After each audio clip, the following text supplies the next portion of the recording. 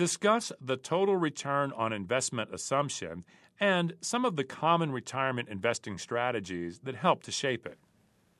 The traditional way to estimate a client's total return on investments is to determine his or her risk tolerance, select an appropriate portfolio based on that, and then use historical averages to predict future returns.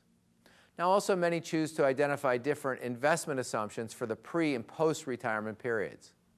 Most advisors adjust the post-retirement assumption down somewhat, assuming that the post-retirement investment portfolio will be more conservative. In the text, we discuss a number of factors influencing retirement savings. As with any other type of investment plan, one of the first obligations of the financial advisor is to assess a client's risk tolerance.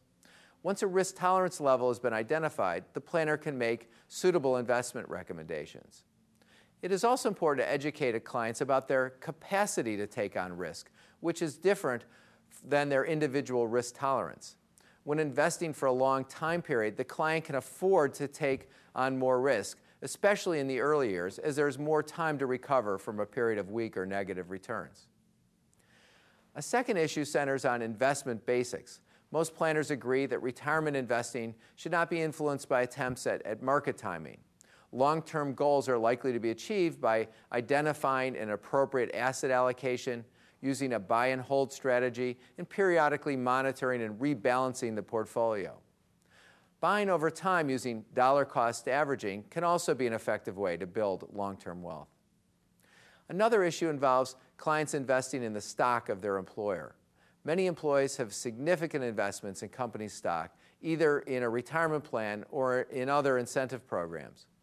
Although such investments may be desirable in some instances, investing too much in company stock results in too much risk.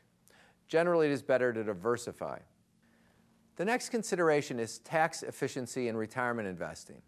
A commonly suggested principle is to hold fixed income investments in tax-deferred accounts so that these investments that would otherwise be taxed as ordinary income each year can enjoy tax deferral. And then to invest equity investments, which receive more favorable long-term capital gains tax treatment, in taxable savings accounts. The final suggested strategy focuses more on savings than investing. It's important that clients make the most of their IRA, Roth IRA, and 401k opportunities.